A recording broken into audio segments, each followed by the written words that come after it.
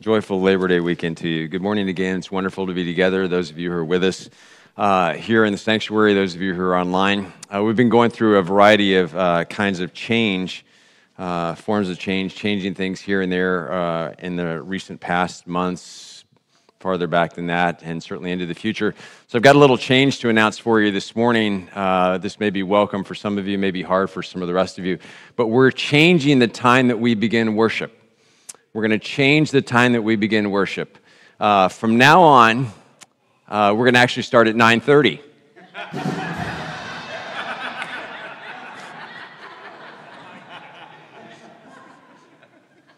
I didn't see that he snuck over to the drums. We did not coordinate that. We are not that coordinated.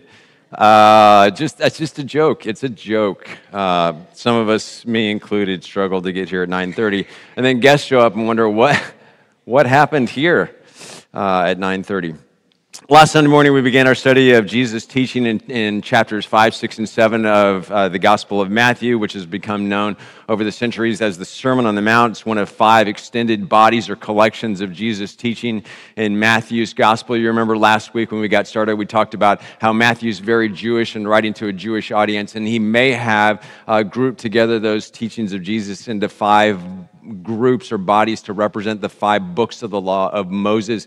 Jesus, part of his mission, Matthew's mission, is to introduce the new Moses. Moses had been the most important figure in the history of the Jewish people, one that God had used to save or rescue or redeem or liberate them, and now there's a new Messiah or a new Savior on the scene who is greater and more abundant and eternal than anyone. His name is Jesus. So Matthew's big into sharing with his readers the teachings of Jesus. Jesus was, one author calls him the smartest man who ever lived. He was a great teacher. Matthew includes his teaching. He was not only teacher, but he was absolutely teacher along the way. So that's important to Matthew. Sermon on the Mount begins in chapter 5 of Matthew's Gospel to bring us up to speed. Chapter 1 for Matthew is Jesus' genealogy and then Jesus' birth. Chapter 2 is the visit of the Magi or the wise men from the east. And then Jesus' parents taking him west to Egypt to escape the murdering, mean King Herod. Chapter 3 is the introduction of John the Baptist and his ministry, and then eventually his baptizing Jesus. In chapter 4, we see the Holy Spirit leading Jesus into the wilderness to be tested by Satan, tested by the devil, which will be a refining time for him and a preparation time for ministry. He exits the wilderness after 40 days or so, ready to minister, and so launches his public ministry with these words: repent, change your mind, think again, think differently. The kingdom of God is at hand. It is near. And then to demonstrate that he had the power and the authority to say such things, begins healing all kinds of people of all kinds of diseases and demons. That brings us up to chapter 5, where we began last week with the familiar words of what are known as the Beatitudes. Jesus taught his disciples words that would give them life. He started with grace. We dove into his teachings last week and began with the question, who is well off? Who has the good life? Who is well off? Who has the good life? And we answered that. We saw an answer to that in Jesus' teaching. We'll see an answer to another sort of a profound and important question this morning. That question is, what is life about? What is our meaning? What is the significance of our lives? Why are we here? Why do we exist? But before we get to that, let me pray. God, as we pause, stop, open your word together, it's as if we're stepping into eternity. Not just back into time 2,000 years ago, but stepping into eternity and interacting with you, the eternal one.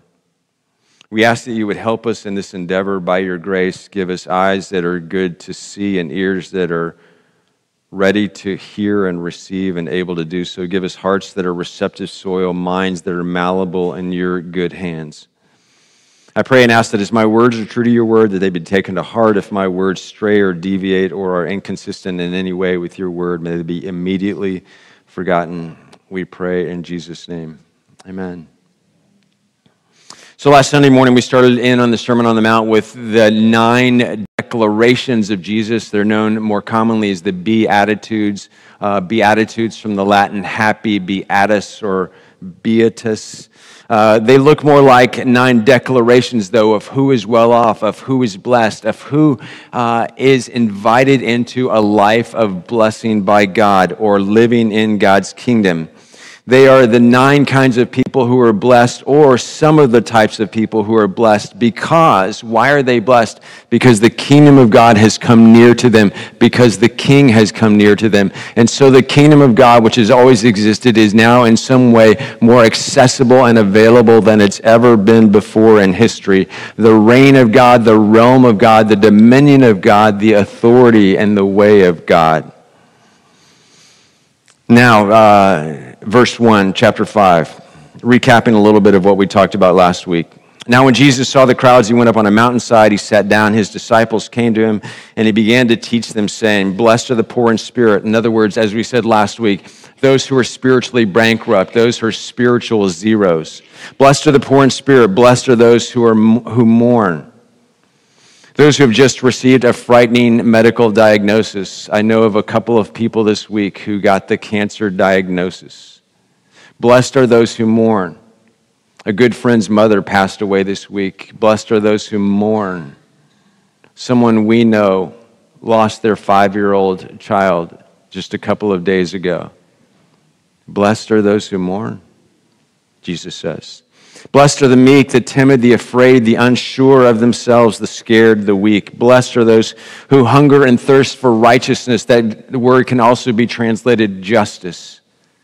Blessed are those who hunger and thirst for righteousness or justice, maybe because they have witnessed injustice over the course of their lives. Maybe they have been victims of injustice, and so they hunger and thirst for justice, which God loves. Blessed are the merciful, the pure in heart, the peacemakers also. Blessed are those who are persecuted because of righteousness, maybe doing the right thing, maybe trying to live uprightly, maybe something else. And then finally, and Jesus focuses more on his disciples in the crowd at this last point. His words are directed more at his disciples personally than were the first 8 declarations. Blessed are, now for the first time, Jesus says you to his disciples. Before that, it was blessed are thee, blessed are thee, blessed are thee. Now it's blessed are you, speaking to his disciples. When people insult you, persecute you, and falsely say all kinds of evil against you because of me, rejoice and be glad, because great is your reward in heaven, or the heavens, which would be part of the blessing. For in the same way they persecuted the prophets who were before you, which may or may not have been of any comfort to Jesus' disciples, that other people before them had also been persecuted for uniting with God. Jesus pronounces the promises and assurance of God's blessing and goodness on all of these people, the unexpected, the unsuspecting, the surprised, in some cases the counterintuitive recipients. Not because of their poverty of spirit and so forth, but simply in their poverty of spirit and so forth, because the reign of God had come near to them in Jesus.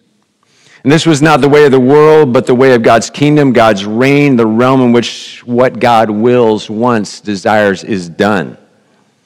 And as with Jesus, worthiness would not be dependent on one's goodness, but on God's goodness, not on one's own righteousness, but on God's righteousness, not on one's own beauty, but on God's beauty and merits and resources.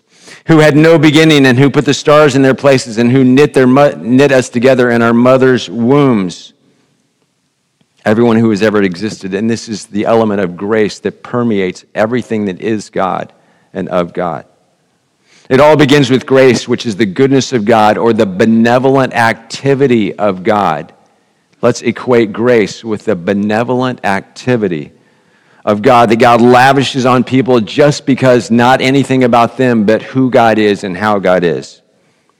Blessed somehow are you when people insult you, persecute you, and falsely say all kinds of evil against you because of me. Rejoice and be glad, because great is your reward in heaven. For in the same way they persecuted the prophets who were before you. We all have good days and bad days. Agreed? I've never had a bad day during which people insulted me, persecuted me, or falsely said all kinds of evil against me because of Jesus. Never. I've never had a day that bad. But if I do, Jesus' word for me will be, rejoice and be glad, because great is your reward in heaven. You, too, are blessed, even in that. And then after speaking those words to his disciples, followers, students, Jesus makes two more simple statements. The statements of truth and fact continue. You, continuing to speak and look and think personally of his disciples in particular, you are the salt of the earth. You are the salt of the earth. In the Greek grammar, the you is emphatic. You are the light of the world. You, which is plural, it's you folks, it's you all, it's y'all. The group of you are the salt of the earth. You, plural, are the light of the world. Having announced the proximity and availability of God's kingdom and God's reign in people's lives and all of the grace that goes with that, Jesus now tells his people who they are. Who they are. These are indicative statements. You are the salt of the earth. Not some of the salt, but the salt. You are the light of the world. I don't know if Jesus' disciples were ready for this so early. They probably weren't, but Jesus went ahead with it anyway. Back in chapter 3, John baptized Jesus, and a voice from heaven was heard saying, "This is my son whom I love. With you I am well pleased. This is my son." In other gospels, you are my son. And if that event was Jesus' inauguration, this event is his disciples' ordination. And nothing less than that.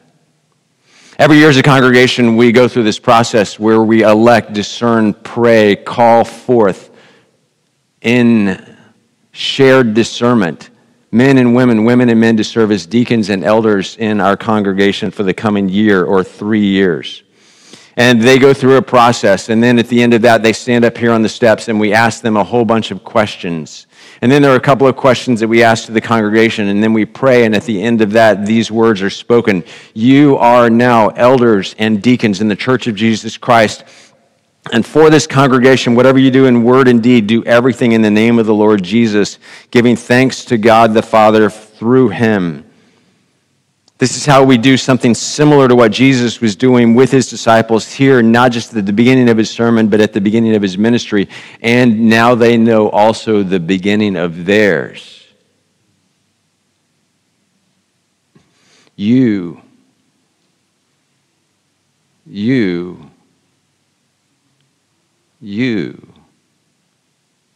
in the back, you in the middle, you in the front. You are the salt of the earth. You are the light of the world. The biggest difference for us and many disciples of Jesus is that we tend to reserve that sort of language for elders and deacons, for special members of the congregation, for servant leaders, for people called to specific roles. Whereas Jesus was speaking this to everyone who was his disciple, to all of his disciples, to all of them, y'all. Everyone. And so while I'm not Jesus, let me convey verbally what he would likely say to you and to me if he was here in person with us this morning. You who are with him, in him, who trust him, who love him, who seek to follow him, you are the salt of the earth, all of y'all. You are the light of the world. If he is in you, then you are, statement of fact, those things. This is the only time that Jesus in the Sermon on the Mount describes or speaks of, to, or about his disciples metaphorically. Let's talk about those things. Salt is pretty inexpensive today. I mean, it's dirt cheap, actually. And so it's everywhere, including in many of our foods. In fact, so many of us take in so much salt in all of our foods that is it true that many of our doctors say to us, no more salt, reduce your sodium intake. There's just too much in your life, your world, your diet, your body. But that's not how it was back then. It wasn't as common back then, so it was much more valuable than it is today. In fact, soldiers in the Roman army were sometimes often paid not with money or coins or gold or silver, but with salt, with bags of salt. The Latin word for salt, which was salarium, which eventually makes its way into the English language as salary. And in the ancient world, salt had many uses, dozens, maybe hundreds, maybe even thousands. It was used to preserve, in other words, to keep food good for a longer period of time. It was used to purify. It was used to kill, in other words, to kill like infections. It was used to flavor. It was used to season. But we live in an era of artificial preservatives and things that cause our potato chips to stay good for just literally years. We live in an era of artificial preservatives and refrigeration. Salt isn't as important as it used to be back then. We have pantries and refrigerators full of seasonings and sauces. Jesus' metaphor has lost some of its force for us. The phrase salt of the earth has come to mean in our language good people, according to Webster. Just a good person or good people. He's the salt of the earth. It's not what it meant then. And so we need to translate Jesus' words to something more like, you are the red-hot chili peppers of the earth. You are the sriracha sauce of the earth. You are the Tabasco.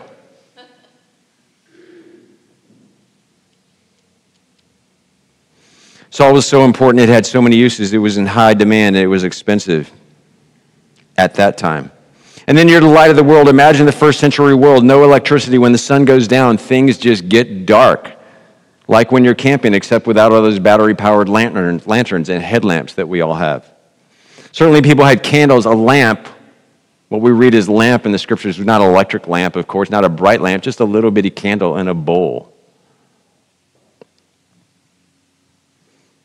So when the sun went down and with no electricity, things got dark, harder to do things, harder to see things. One bumped into things, tripped over things. It was harder to see. And Jesus says to his disciples, you are the light. You're the ones who make visible that which otherwise wouldn't be visible. You reveal things for how they really are. You help things to happen. You make possible what without you would not be possible. You are the light. You make possible what would not be possible without or apart from you. Beginning at verse 13, right after Jesus declared that his disciples who were insulted, persecuted, and accused of all sorts of evil were in fact blessed, Jesus says, you're the salt of the earth, but if the salt loses its saltiness, how can it be made salty again? It's no longer good for anything except to be thrown out and trampled by people. You're the light of the world. A town built on a hill cannot be hidden. Neither do people light a lamp and put it under a bowl. Instead, they put it on its stand, and it gives light to everyone in the house. In the same way, let your light, it's a passive verb called middle verb in Greek. In the same way, let your light shine before others, that they may see your good deeds and glorify your Father in heaven. You are the salt. You are the earth, the light. It's indicative. Those are indicative statements, but they also leak into function, imperatives. But if a person isn't functioning as he or she was made to function, in other words, if the salt loses its saltiness, in Jesus' words, it's no longer any good. It becomes useless, which isn't a word that we kind of use much in church. Kind of harsh. Similarly, but differently with light, light shines.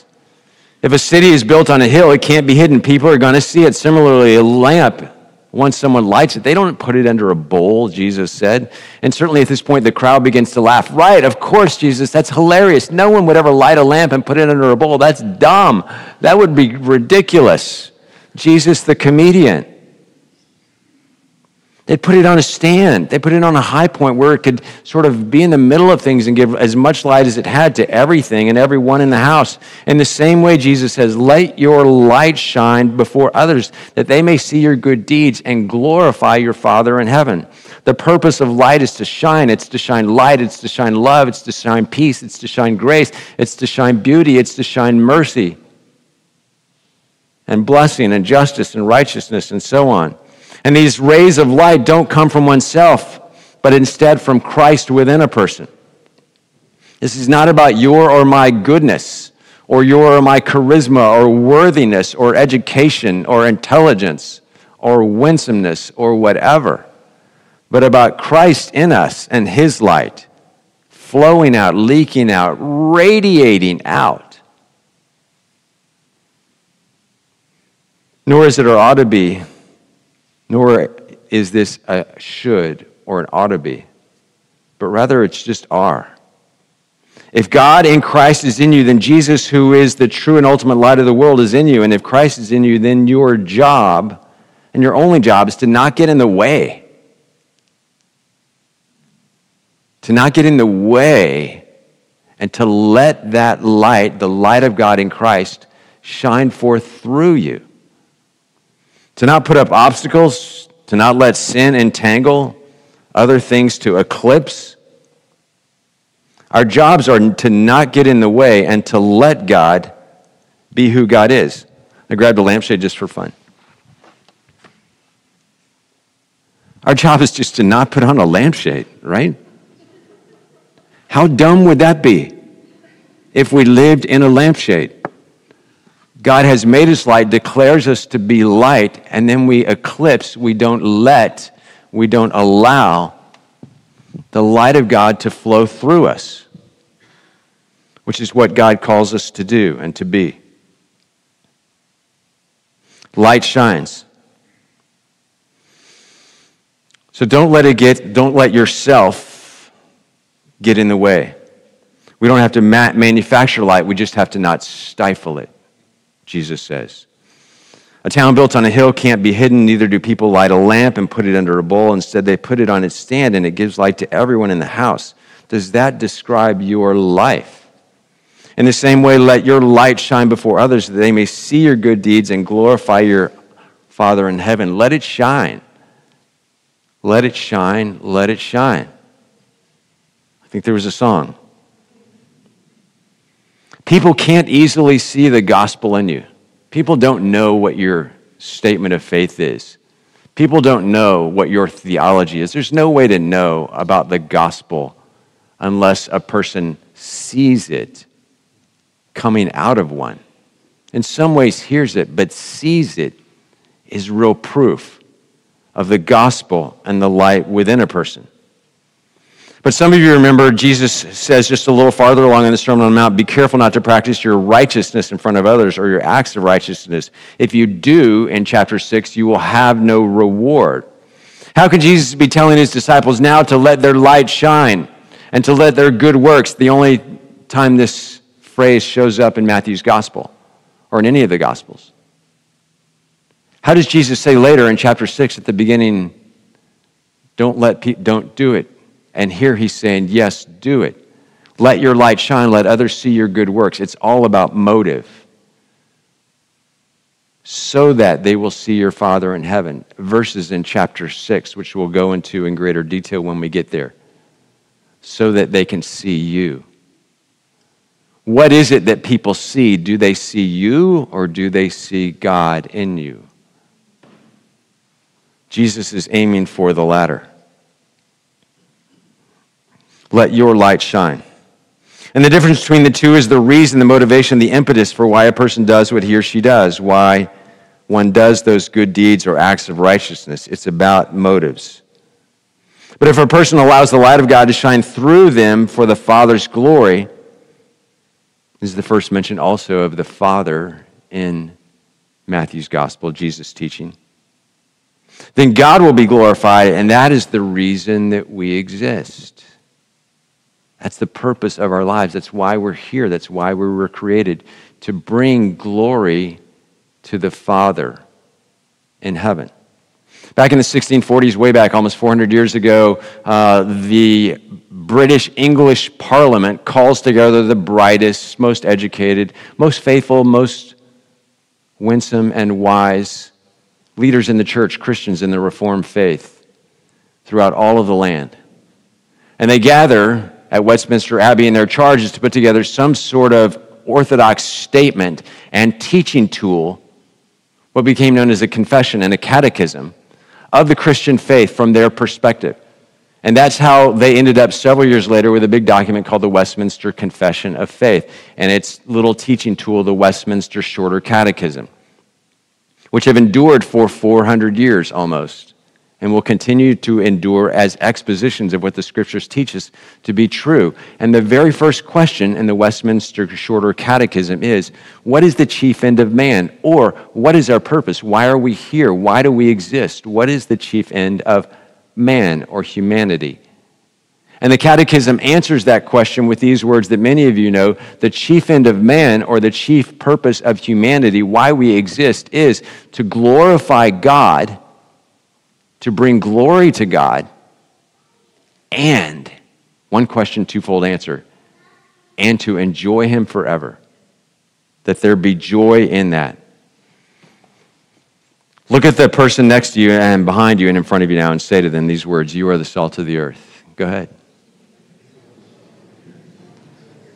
Say to someone, look them in the eyes and say, you are the light of the world.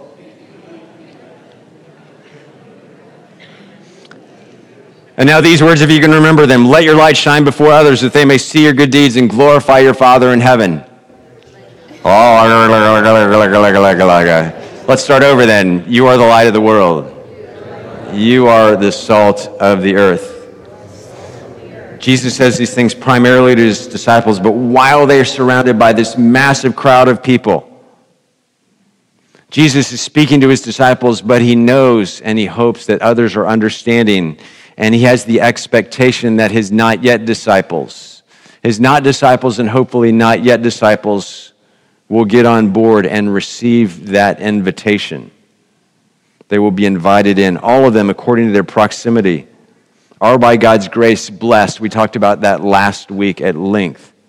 Or at least they're eligible to be blessed. All of them, on the one hand, there's no difference between disciples of Jesus and those who are not or not yet disciples of Jesus. We all share the same standing before God and with God, and that is in grace, by grace, and through the graciousness of God, or the benevolent activity of God toward us. We all have the same standing: disciples, people who are in Christ and not in Christ. But there is also, at the same time, that there is no difference. There is every difference. Because if Christ is in you, so is the light of eternity and the light of God just begging to get out and to radiate and to bring glory to the Father in heaven. Blessed, blessed Jesus is going. Blessed, blessed. Blessed, blessed, blessed, blessed, blessed, blessed, blessed, blessed, blessed. You are the salt of the earth. You are the light of the world. Blessed, blessed you. Therefore, let your light shine. And now consider the big picture. You're the salt of the earth. You're the light of the world. The word earth foreshadows Jesus' last words in the Gospel of Matthew. All authority in heaven and on earth has been given to me. Therefore, you, again, you plural, all of you, go into all the nations, teaching them what I have taught you about the kingdom of God in your midst, that's available, that's ready, all the earth. The word world is cosmos and envisions not just Jerusalem or Galilee or Judah or Samaria or the Palestinian regions or the Middle East, but all of the known world and beyond. Cosmos. You are the salt of the earth. You are the light of the world. This little band of fishermen and other simple common men possessed the light. They were the light. They would be the light. They would, Jesus says, illuminate the world. Who among Jesus' disciples who were listening that day, who among the crowds could have thought that what this Galilean former carpenter, become Jewish itinerant preacher, backwoods, Nazareth, Capernaum, would actually be speaking something that becomes literally true? Could Matthew even have envisioned that what Jesus was saying would come true when he, 30 years later, writes his gospel? How outlandish, how audacious for Jesus to say, you are the salt, not just of our little area or your family or your community or your town, but of the earth. You're the light of the whole world. Through you, the world will be illuminated. Who could have thought? And so, through this little group of influencers, God ordains a renovation and a restoration of the entire world. And so the reason the church exists, remember Jesus used in verse 13 and 14 are plural, and so the collective of his disciples must be the body of Christ, the church, our collectives on earth. The reason the church exists is not so much for itself, but for the world. I don't know if you thought about us this way. We sort of all gather, get our needs met, do our thing, and then return to our lives out in the world. But the reason the church exists, Jesus says, is for the world. It was interestingly Winston Churchill who said the church is the only society that exists for the benefit of those who are not its members. Okay. And if this is true, then we need to rethink what we've done, what we're doing, what we plan to do, all that we're about. If the church exists for the world and not for ourselves as members of a club. John Stott writes in his little book on the Sermon on the Mount these words. He says, our Christian habit is to bewail isn't that a fun old sort of English word? Our Christian habit is to bewail the world's deteriorating standards with an air of rather self-righteous dismay. We criticize its violence, dishonesty, immorality, disregard for human life, and materialistic greed. The world is going down the drain, we say with a shrug. But whose fault is it? Stott asks, who's to blame? Let me put it like this. In the house. If the house is dark when nightfall comes, there's no sense in blaming the house. That is what happens when the sun goes down. The question is, where is the light? Similarly, if the meat goes bad and becomes inedible, there's no sense in blaming the meat.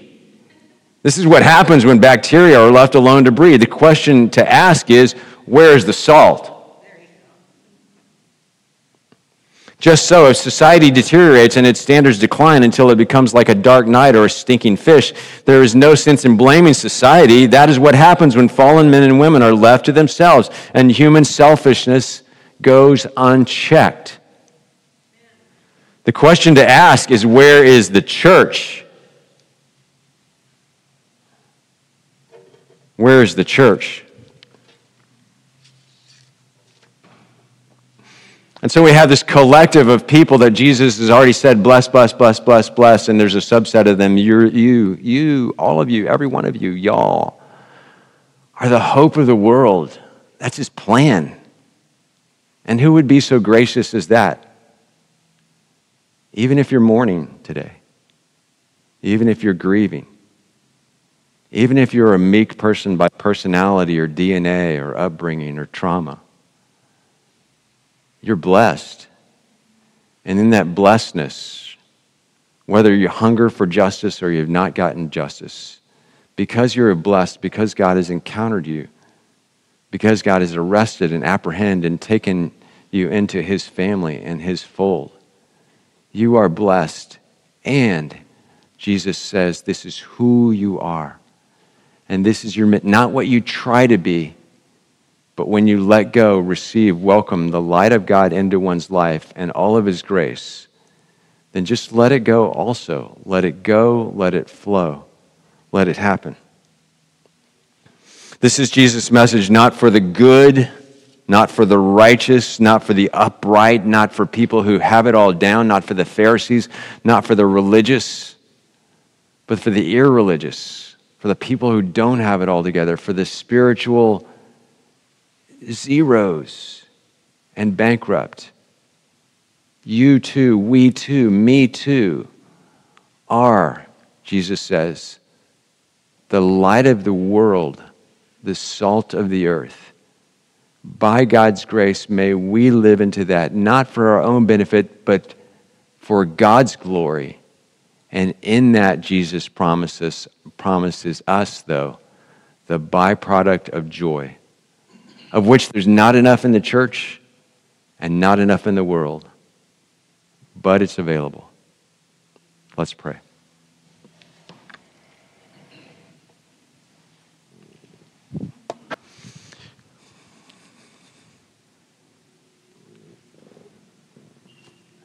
May we receive, God, the things that you would have us hear and know and become. May we live into Jesus' assertions and declarations of both blessedness and privilege and grace and also identity. That for whatever reason, however, in your mind, through Jesus named us, every one of us, to be salt, to be seasoning, to be sources of preservation and goodness, to illuminate things that are in darkness, to bring life and hope and joy as you have brought to us. May we be these people by your grace and do us the great gift, God, of bringing us joy in all of that. Father, Son, and Holy Spirit. Amen.